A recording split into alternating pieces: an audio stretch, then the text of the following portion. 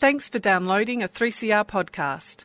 3CR is an independent community radio station based in Melbourne, Australia. We need your financial support to keep going. Go to www.3cr.org.au for more information and to donate online. Now stay tuned for your 3CR podcast.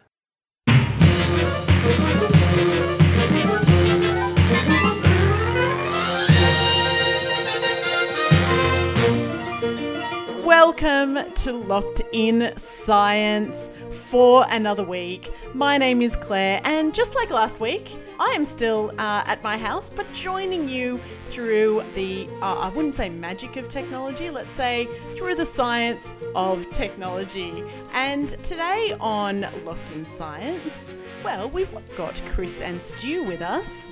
Am I right? Oh, of course. You are. And what have you brought us for another week of Locked In Science this week? Chris? Well, Claire, we've enjoyed doing a lot of non-coronavirus stories in Locked In Science in recent weeks, but I thought I would come back to some COVID content because there's been stuff happening. Yeah, sure. I mean, just like the virus, you know, it pops up and then it disappears for a while, but it's going to pop up again, right? And so must our vigilance in reporting about it. And appropriately, this is a resurgence of a previous story. I don't know if you remember that back in the early days, I did a story about a drug called hydroxychloroquine that was being pushed by certain people due to some, I suppose, what looked like dodgy research from some independent researchers, like private research organizations. Well, there has been more dodgy research from private research organizations. This time on the other side, studies claiming that hydroxychloroquine is dangerous. And it's been a bit of a debacle in COVID science. So I thought I'd have a bit of a look at that. Always good to come back to a story that we've covered a little while ago and update on what we actually know. We did promise that we would come back to this one, so yeah, I feel it's appropriate. Excellent. And Stu, what do you have for us this week? Well, I'm actually going back in time a little bit as well. I just was reading in the last week about some research in the field of CRISPR technology and some of the... CRISPR obviously being the gene editing technology. Oh, I thought it was the thing in the bottom of your fridge that keeps the veggies. That always, no matter how vigilant you are, it always gets manky after a couple of weeks, doesn't it? Yeah, we need to... you could probably use CRISPR to develop new veggies that don't go manky in the bottom of the fridge, but that's not really what we're talking about.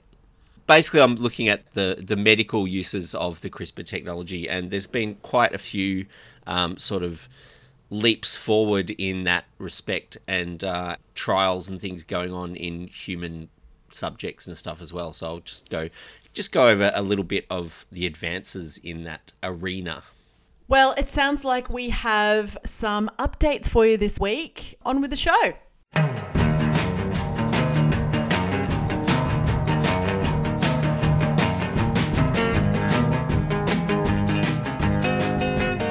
Okay, so yes, you'll listen to Locked In Science, and we did talk about the drug hydroxychloroquine early in the pandemic, and particularly the controversy around hydroxychloroquine. That controversy is only compounded now, and I think it shows how we need to be cautious of science that is rushed out during the panic of a pandemic. Sure, and I mean, it was, I guess, brought into sharp focus because of a certain politician who was, I guess, made it a household name overnight, right? That is absolutely true. And that the political aspects of this is what complicates the whole thing. Yeah, look, I think it's good to try and focus on the science. But yeah, the political aspects of it are what have made this an issue, I guess you could say. So yeah, to just give a brief recap. So this is the drug hydroxychloroquine that was pushed by President of the United States, Donald Trump, who called it the biggest game changer in the history of medicine. Always one to understate things, I suppose.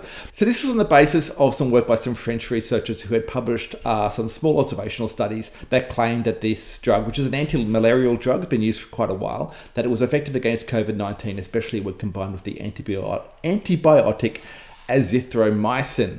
So particularly after Donald Trump's exaggeration, it was taken up by a lot of people. The countries around the world made it their standard treatment despite a lack of good trials. There were people who were harmed by overdosing on it. There was panic buying that led to shortages for people who depend on it, because it's also used for things like treating autoimmune disorders like rheumatoid arthritis and lupus. So yeah, it was a bit of a mess at the time. Since then, there's been further mess. There have been more studies, including some randomized controlled trials, which I will get to a little bit later on. But there's also been a lot more stockpiling by the likes of Clive Palmer in Australia, who took out full-page ads in newspapers announcing that he was buying huge stocks for Australia. And Donald Trump recently revealed that he was taking it prophylactically, although he did recently also claimed he had stopped taking it, possibly due to the controversy that we're talking about today. Everything changed on the 22nd of May when a study was published in the medical journal The Lancet that showed that there was a greatly increased mortality in patients taking hydroxychloroquine. So this was another observational study. It combined data from 96,000 patients from around the world, and in their results, they said that 18% of those taking hydroxychloroquine died, compared with 9.3% in the control group. So that is a huge difference. It sounds pretty significant. It sounds very significant. Yeah, it was kind of then jumped on by a lot of people with a kind of "I told you so," people who had been a bit skeptical of this particular drug. And it led to consequences like the WHO dropped the hydroxychloroquine arm of its big Solidarity trial, which is investigating multiple treatments for COVID-19. Now, it is kind of odd to have such a big response, like a practical response to just one study. But I mean, we're talking about a fairly big difference in mortality here, as it sounds like. Still, though, that was also quite a strange result when you have this drug that has been used for many years for many other conditions, and the people generally thought is correctly would be safe, that it should actually make such a big difference in mortality. So perhaps that should have rung some alarm bells, in the first place. Because people did start to notice some problems with the study, and notably looking at the close-to-home impacts of this, there was an investigation from the Guardian newspaper, and they found that the published article had reported 73 deaths from COVID-19 in Australia by the 21st of April 2020. In fact, there had only been 61 deaths in Australia by that date. So that was a little bit odd. They went and asked the authors about this, who responded saying that they had mistakenly included an Asian hospital in their Australian data, and so they issued a correction, but said it didn't really change their conclusion. It was still a bit of an odd thing though, and especially because no one quite knew where the data was coming from, because the Guardian also contacted Australian hospitals, including the Alfred in Melbourne, who denied sharing their data, and it's one of the main hospitals treating infectious diseases in Australia. They denied sharing their data with the authors. So it kind of raised the questions of where this data had come from. So where it actually came from was from a private company called Surgisphere, which is run by one of the co-authors on the paper, a bloke called Sapan Desai. Now, Surgisphere is based in Illinois. It bills itself as a healthcare analytics company, but it was founded in 2008 mostly for publishing medical textbooks. But this 2020, it has had a huge kind of increase in profile because it has been one of the leading analyzers of big data on COVID-19. And yet no one can quite figure out what they're doing, where they're getting their data from, and how they're analysing it. Is there a incentive for the researchers to be, I guess, transparent about where this data is coming from, and therefore, I guess, this organisation to be transparent as well? Well, that's a very good question. There is an increasing push for transparency in medical research, because we are seeing people are getting very concerned about the quality of medical research in recent years. And yeah, there is big pushes for transparency. It's complicated, I think, when you have these kind of studies, which are big data observational studies. So they're using health records from around the world. And there's a whole lot of issues about contractual arrangements and privacy and this kind of stuff. It's actually very complicated, which itself is an odd thing, because this is a very small organisation. The Guardian's research investigation kind of indicated that it only had a handful of employees, this company. Not really any of them seemed to have a scientific background, and yet somehow it claimed to have these data sharing arrangements with hospitals from around the world. And no one could quite figure out which hospitals either. And in fact, it seems like the other authors on this Lancet paper who weren't associated with Surgisphere, they were also kind of started to question this. So they, after initially issuing their correction based on the problems that The Guardian had found, they tried to do an independent audit of the data, but Surgisphere was unable to provide the data in a form that the auditor could examine, and so they were forced to retract their paper, and it was retracted on the 5th of June. So that was just very recently that work was pulled. So essentially, effectively, from the scientific point of view, we are back from where we were before the 22nd of May when it was published. The WHO has resumed its trials of hydroxychloroquine. And I think people are trying to pretend this didn't happen, but it does kind of raise a lot of questions, and it has other impacts as well. So Surgisphere, this is not the only work they've been involved in. There was another paper retracted recently from the New England Journal of Medicine that looked at the effect of anti-angiotensin drugs on COVID-19. Yeah, what's an angiotensin drug? These I believe, are involved in like blood pressure medication, that kind of stuff. And that paper was retracted as well. There's also some work they published on an anti-parasitic drug called ivermectin, which made a big splash in Latin American countries because this drug is used a lot in countries like Peru. And so it had been then kind of rapidly distributed on the basis of research from Surgisphere's data. But again, that has now been called into question. People have noticed all kinds of weird things in that data too. And it's starting to seem like you can't really trust anything that they have put out. That seems to be the view that is going on here. Sounds like a lot of red flags for that data set. A lot of red flags, which kind of makes you wonder how this got through in the first place. So one of the things we're seeing with the pandemic is there obviously is it's a lot of rush to get stuff done. There's a lot of rapid research, a lot of the recommendations being made by official government organisations. They're being based now on preprints rather than published research. And yet, this study we're talking about, though, was not a preprint. It was published in The Lancet, which is one of the world's leading medical journals. It went through all the processes and clearly seemed to have so many flaws. Now, you could argue that retraction is kind of part of the process. It's kind of how we correct the scientific record when there's been something wrong done, but we shouldn't have to deal with that because, again, a lot of harm can be done by this bad research getting out there in the interim. Ultimately, there may not be any real damage done. There is still research continuing on hydroxychloroquine. There have been a number of other studies published, including some randomized controlled trials. They generally show that it seems to be ineffective. They don't show the level of mortality that the Surgisphere data claim to show, though. But officially, they're still waiting on large randomized controlled trials to determine definitively whether it's effective and safe.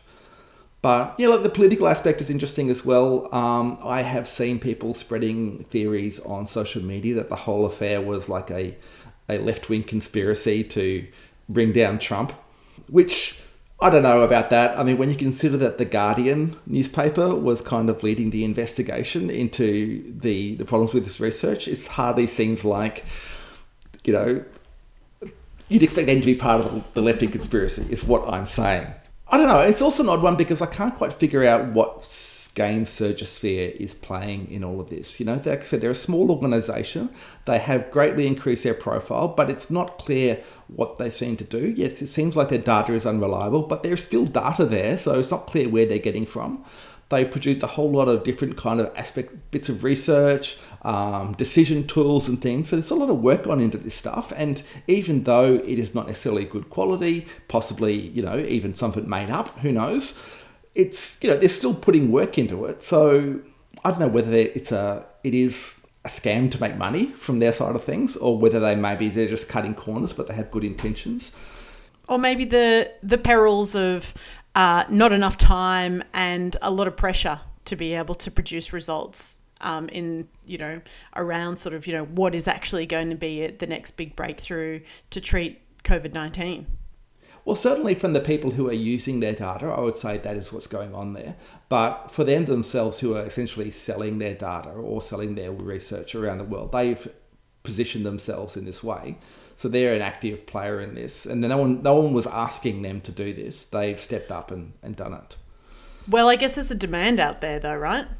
Yeah, absolutely. There is a demand out there. And this has definitely shown that there's a demand out there. But it just shows, I guess, that we need to be careful of these things. I mean, there is a lot of potential. People talk about the potential for big data, and certainly the idea that there are these independent research organizations that are doing stuff with this data. I mean, there is a lot of potential there, I guess, but you've got to remember this is also what got us started on the hydroxychloroquine problem in the first place, was this kind of observational studies from independent organizations. So yeah, look, it is such a bit of a shame that it seems like we can't necessarily rely on what's coming out from them, and we just have to be more careful of it. But yeah, look, I don't know. I've been trying to find a moral in this story, and I'm not sure what it is. Just buyer beware, I guess.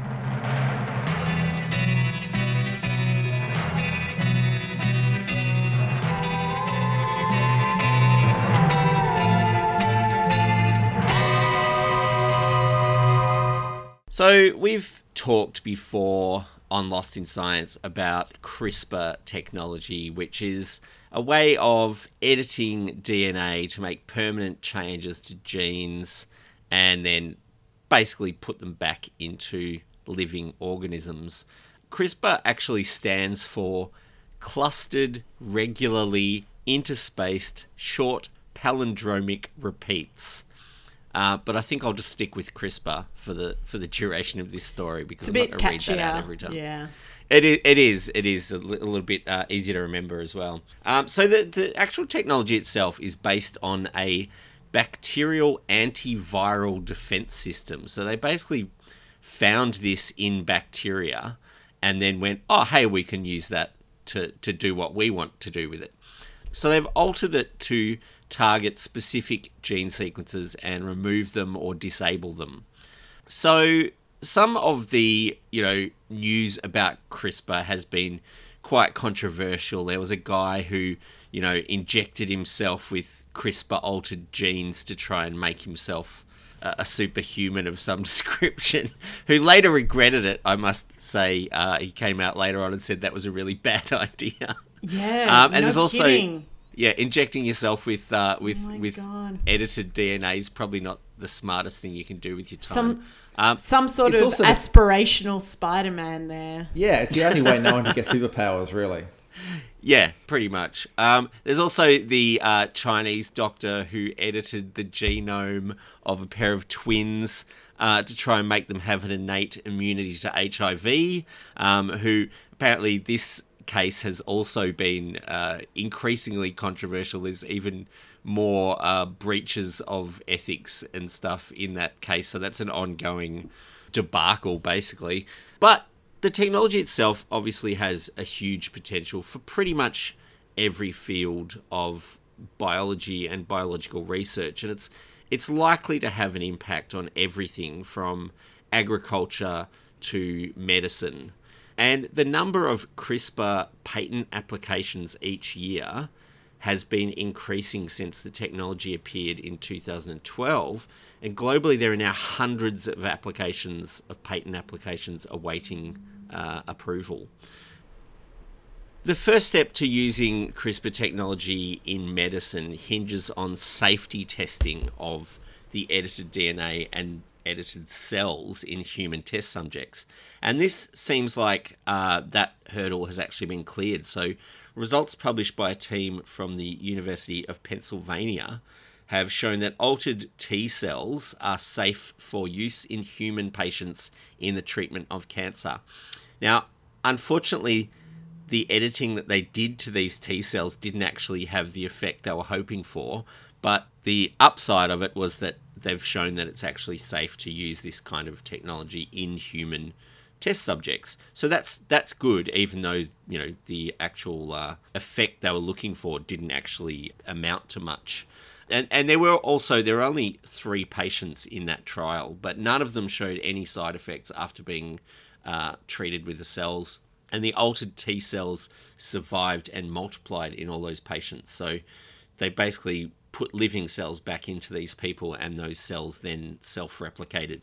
So that's a big step forward. Now, boosting cancer patient T cell numbers has been a treatment for some years, but these CRISPR cells were boosted with cancer-targeting genes, which was intended to make them more effective in locating cancer-infected cells and sort of knocking them out. But apparently that didn't work all that well. So other researchers have used CRISPR technology to switch off genes that cause a congenital disorder which causes blindness, and the disorder is called Leber congenital amaurosis 10, and basically they switched off the genes in these people's eyes that were causing the blindness. So they actually used the CRISPR technology in living humans inside their body. So that's the first time that's ever actually been done. So they edited the cells in their actual eyes and changed their genetics, basically. Wow. Every other sort of use of it has been they've taken cells out and edited them and then put them back in.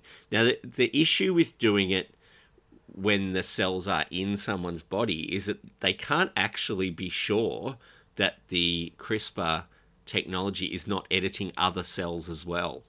So there's a bit of a drawback in that they can use it in this way, but they can't sort of quality control. So when they've got cells in a sort of outside of the body, they can check each one and see that they're all edited okay, and then just put those ones that worked back into the body. If they're putting the technology into someone's body, there's not really any control over what it does once it's in there. So there's a bit of an issue with safety in that sort of respect. Yeah, so I guess, when you're looking at something like that, you know that the gene is responsible for a certain condition and you're fixing that, but that same genes may be doing other things in other parts of the body. So you kind of, I suppose, do they just inject it into the eye in that case and hope that it doesn't spread elsewhere? I guess that's pretty much what they did, is what they sort of went, well, we've got to switch it off in the eyes, so we'll just introduce it to the eyes. But it is it is an active technology. It's not something that just sort of disappears. It may actually move to other parts of the body as well. So CRISPR is also being used to treat other inherited genetic disorders. For example, sickle cell anemia. So sickle cell anemia is a blood condition which does actually confer some resistance to malaria in the people who have it, but it's also really, really bad as far as it reduces the amount of oxygen that gets carried in the blood and things like this. So basically they have used the CRISPR technology to switch on a gene to make an alternate form of hemoglobin in the blood, which is only usually present in fetal humans. And they've gone, we can actually switch that gene back on to make this different kind of hemoglobin. And then the people suffering from sickle cell anemia get more oxygenated blood because they're producing a different kind of hemoglobin, which is pretty amazing, really. Right. So that's more like a workaround rather than, I guess, sort of fixing the gene that's responsible for giving the sickle cell anemia. Yeah, that's right. They've still got sickle cell anemia, but they've actually got an additional production of hemoglobin that allows them to have better lives, basically. So it's also being investigated for use in xenotransplants, which is where transplant organs are taken from non-human donors, like pigs, for example, and transplanted into humans.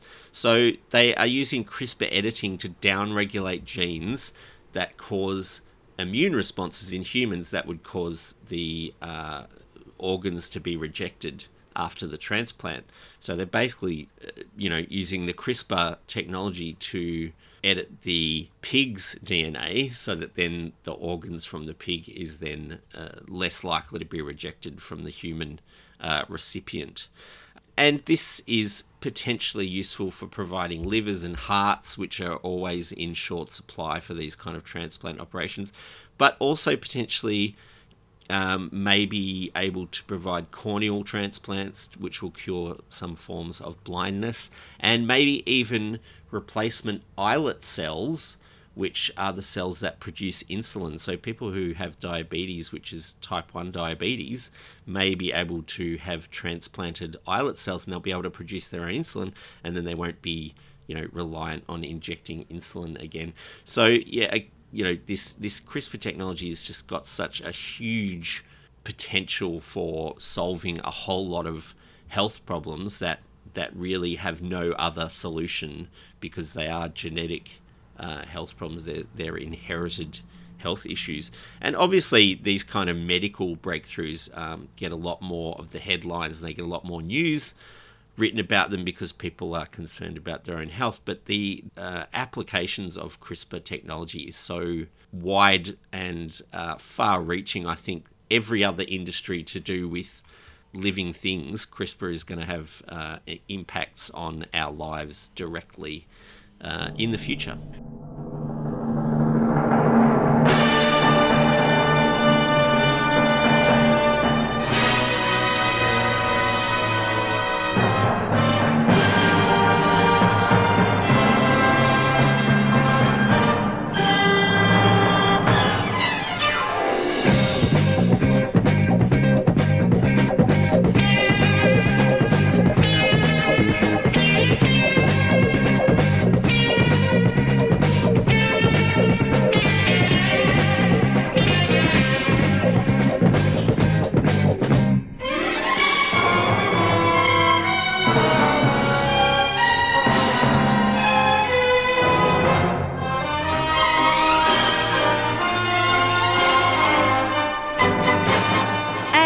That's all we have time for on another episode of Locked in Science this week. Locked in Science is normally recorded in the studios of 3CR, but is recorded right now in Chris, Stu and Claire's own homes on the lands of the Kulin Nation, with the kind support of the Community Broadcasting Foundation and broadcast across Australia on the Community Radio Network.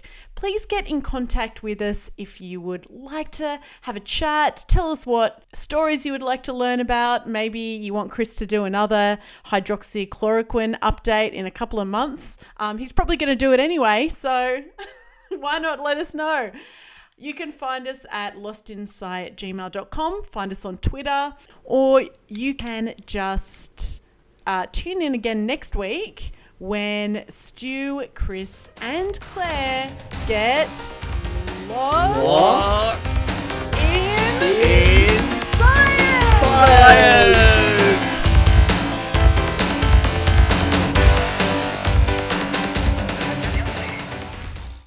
Thanks for listening to a 3CR podcast. 3CR is an independent community radio station based in Melbourne, Australia. We need your financial support to keep going. Go to www.3cr.org.au for more information and to donate online.